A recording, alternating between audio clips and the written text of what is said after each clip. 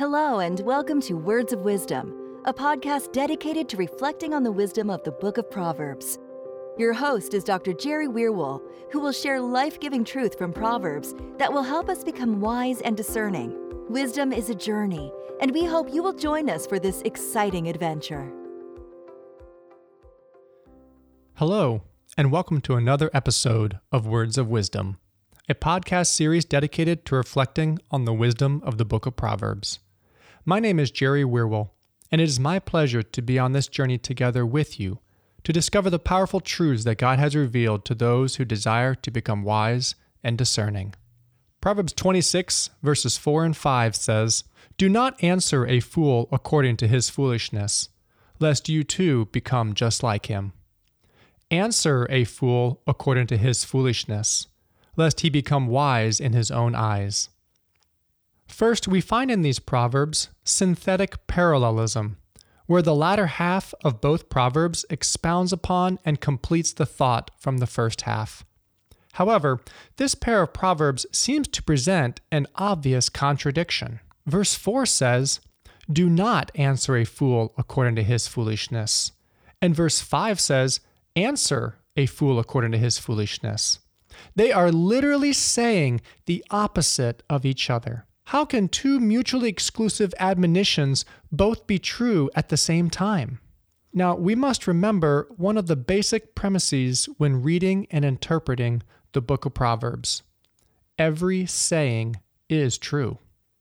The book of Proverbs doesn't contain some true sayings and some false sayings, but the task of the reader is to acknowledge when and how the saying is true. Most Proverbs are not universally true in every circumstance and all the time. Rather, most Proverbs present true wisdom that is meant to be applied in certain situations and contexts. And part of gaining wisdom is understanding how to properly apply the wisdom in each proverb. So here in verses 4 and 5, we know that they are telling us something true, but it seems that they are telling us something that can't happen. We can't both answer and not answer a fool. We can do one or the other. But here we must be careful, because to draw this conclusion means that we are assuming the proverb to be stating a universal truth. But this is not a correct assumption. Instead, this pair of proverbs is meant to be read together in conjunction with each other. Therefore, rather than competing with each other, we should see these proverbs as being coordinated together and functioning to present an overall understanding about how to use wisdom when answering or not answering a fool. In order to unpack how these proverbs are coordinated and should be read together, we must first understand that this pair of proverbs is a type of paradox.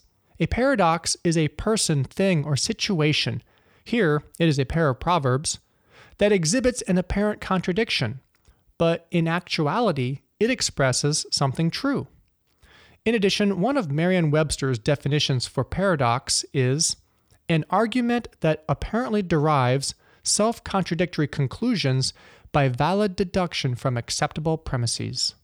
This sort of pairing of statements that seem to impose a self-contradiction is not a unique literary phenomenon here in the book of Proverbs.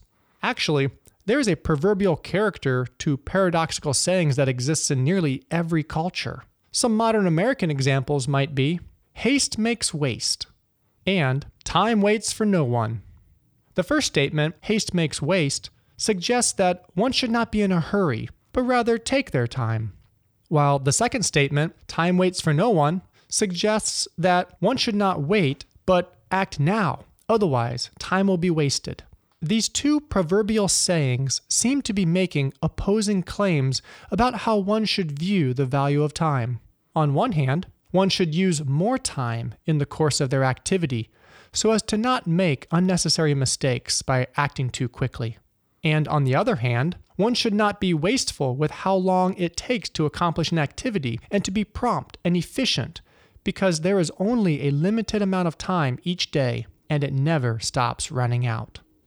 Another example would be, "You're never too old to learn," and "You can't teach an old dog new tricks." Both of these sayings are true, but yet they contradict each other. It is a fact that no one is ever too old that they can't learn something new. But yet it is also true that old people are used to doing things a certain way because they have likely done them many times in their life and have found a way that they like doing them, and therefore they are generally not open or interested in learning a new way to do them. Nevertheless, both of these sayings represent a truth and need not be viewed exclusively as though one must be right and the other wrong. So it is with Proverbs 26 verses 4 and 5. The key to understanding how they can be saying the opposite thing and still be true at the same time is by understanding the poetic use of the ambiguous Hebrew preposition translated as according to in both verses. There is a way to answer a fool according to his foolishness that is unwise and unfitting, and there is a way that is wise and fitting. Verse 4 admonishes the reader to not answer a fool according to his foolishness. Otherwise, the consequence is going to be, lest you too become just like him. Here, the meaning of according to his foolishness has to deal with how the answer is given. The preposition according to means in a like manner or in a similar way, in agreement, in type or kind. In other words, speaking and behaving like the fool. If a person responds to a fool in like manner to the fool, with foolish shouting, insults, mockery, or whatever improper conduct the fool exhibited to them, then they will resemble the fool's character and behavior and come to be a fool just like him. A wise person should never lower themselves to the level of a fool in order to contend with them. Stooping to be like a fool does not accomplish the purposes of speaking wisdom. The wise person must not answer a fool in a way that dishonors themselves and discredits the wisdom they speak. Wisdom behaves and speaks according to what is good and fitting, and to act like a fool undermines the teaching of wisdom and disobeys Yahweh. One cannot use unrighteous means to accomplish something righteous. The end cannot justify the means. There is an essential difference that we must observe between verses 4 and 5. Here in verse 4, the proverb warns against the potential danger for the reader in answering the fool, whereas in verse 5, if the fool is not answered, the danger is the continuation of the fool's erroneous thinking about himself and how he must be right. And so in verse 5, we find the proverb admonishing the reader to answer a fool according to his foolishness, or else he becomes wise in his own eyes. The preposition according to here means in relation to or corresponding to. Thus, a wise person is to answer a fool in a way that corresponds to or addresses the particular foolishness that the fool articulated. It is necessary for a fool's foolishness to be answered. For if the fool goes unanswered, the consequence is that he will think his alleged wisdom is sound and superior, and thus he will arrogantly elevate his own wisdom, that is, his thoughts and reasoning, above that of Yahweh's. The reason why a wise person must answer the fool's preposterous talk is because he is not to passively and silently accept the foolishness that is spouted off by the mouth of a fool. For the sake of the well-being of God's people, a fool's mouth must be stopped.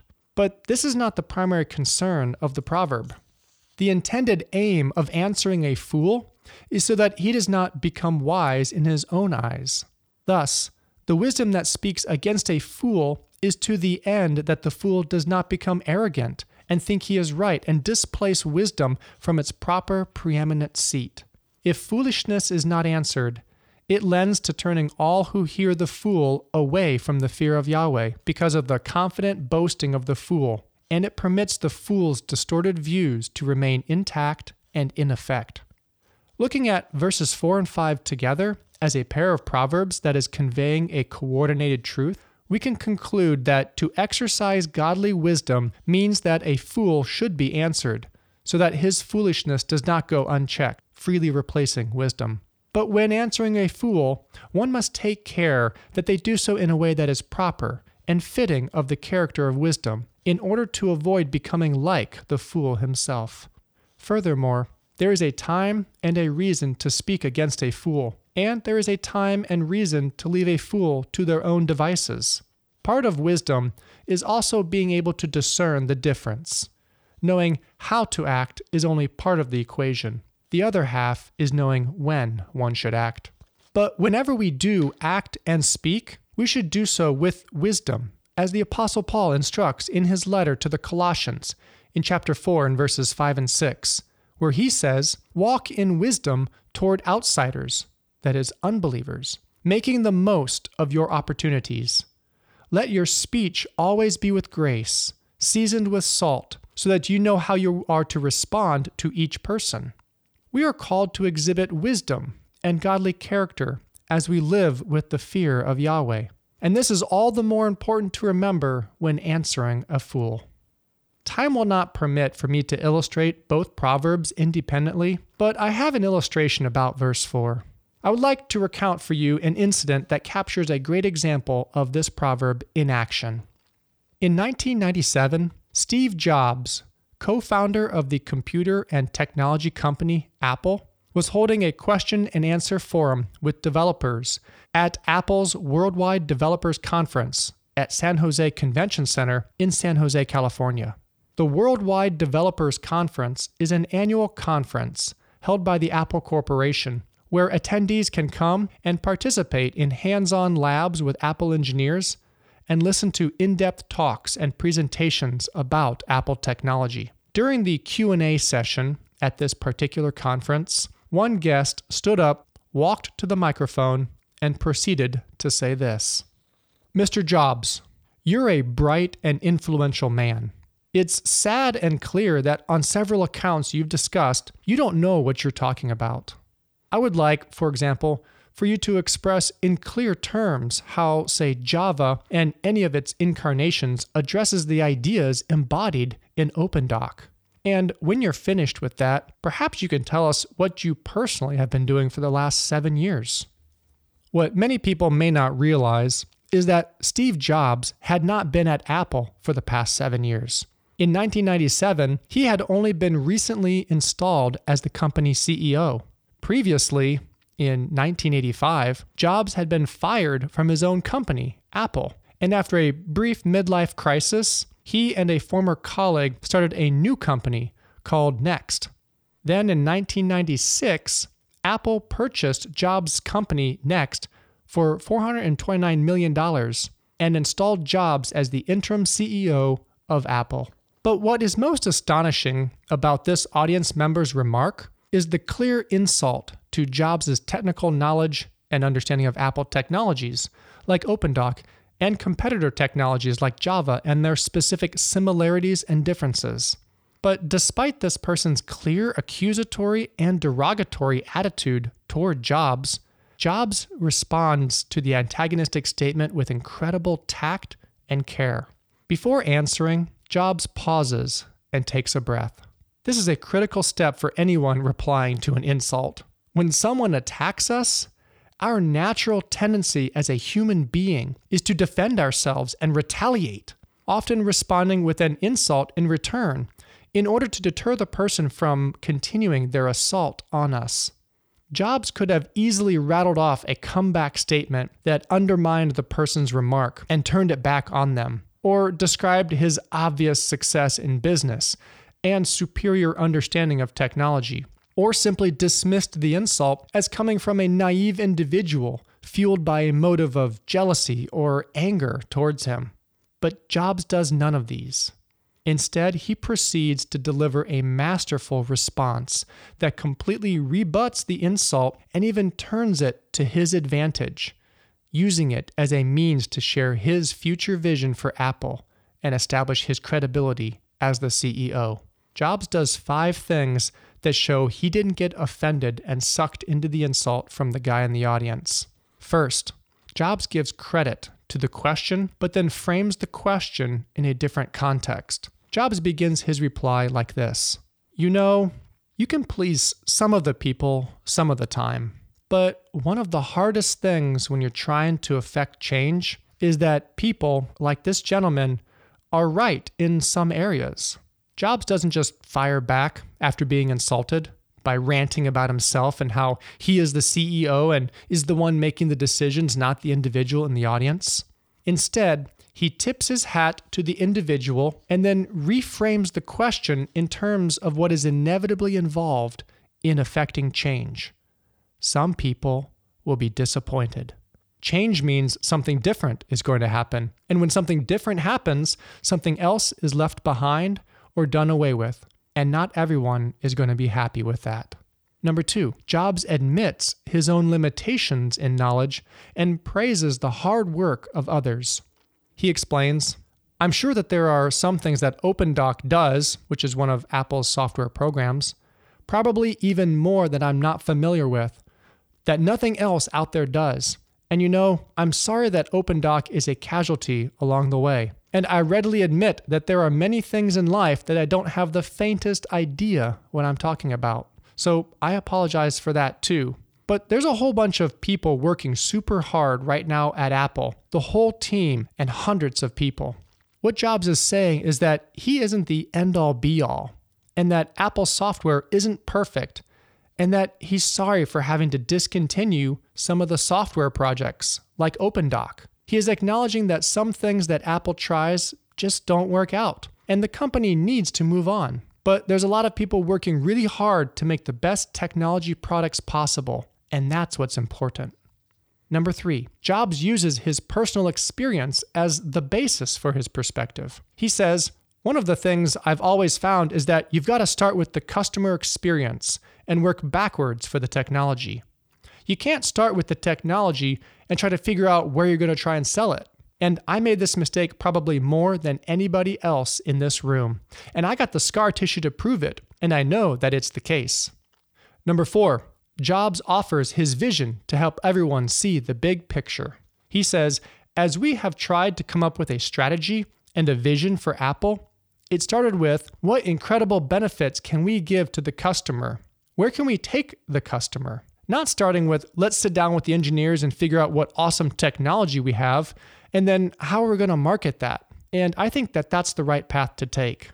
What started out as a pointed comment, or rather insult, from the audience member about his view of Jobs' negligence and inadequacy as the new CEO of Apple, Jobs turns into an opportunity to share his vision for the company and to bring people into his world and the way he intends to lead the company.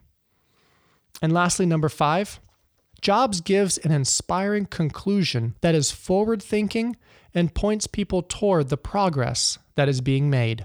He concludes with, "Some mistakes will be made along the way. That's good, because at least some decisions are being made along the way. When we find a mistake, we'll fix it. I think what we need to do is support that team going through this very important stage as they work their butts off. Mistakes will be made. Some people will be pissed off. Some people will not know what they're talking about, but I think it's so much better than where things were not very long ago. And I think we're going to get there." In concluding his response, Jobs sets before the audience the way he thinks about progress and how people do make mistakes, but then they also learn from them and fix them. And as Apple continues to do this, it will grow and become better and get to the place where it needs to be. Thus, what could have been taken as an insolent, off-the-cuff remark by a no-named person in the audience wanting to take a cheap shot at Jobs, Jobs seamlessly takes and reshapes into a platform by which he is able to share the value and experience he is bringing to the company, his apology for not being able to make everyone happy by ensuring the success of every software endeavor of the company, and his forward-thinking approach with everyone learning and improving together along the way. Jobs doesn't speak to a fool according to his foolishness, but rather rises above the temptation and the personal attack in order to achieve something greater. If Jobs would have stooped to the level of his antagonist and gotten swept up in the insult by railing back at the guy, he would have shown himself to likewise be a fool, confirming the person's accusations by demonstrating their truth to everyone else present at the conference. We must be careful not to make a fool of ourselves when responding to another's foolish statement, whether about us or someone or something else. Wisdom tells us to be discerning and careful with what we say and how we say it. Remember, it is a best practice to pause and collect our thoughts before responding, because once foolish words proceed out of our mouth, we can't take them back, even if we wanted to. We will have shot ourselves in the foot, and people will call us the fool instead. Thanks so much for listening to this episode of the Words of Wisdom podcast. If you enjoyed this episode, we would be so appreciative if you would share this podcast with your friends. And if you have been blessed by this work, please consider supporting the podcast by clicking on the donation link in the description.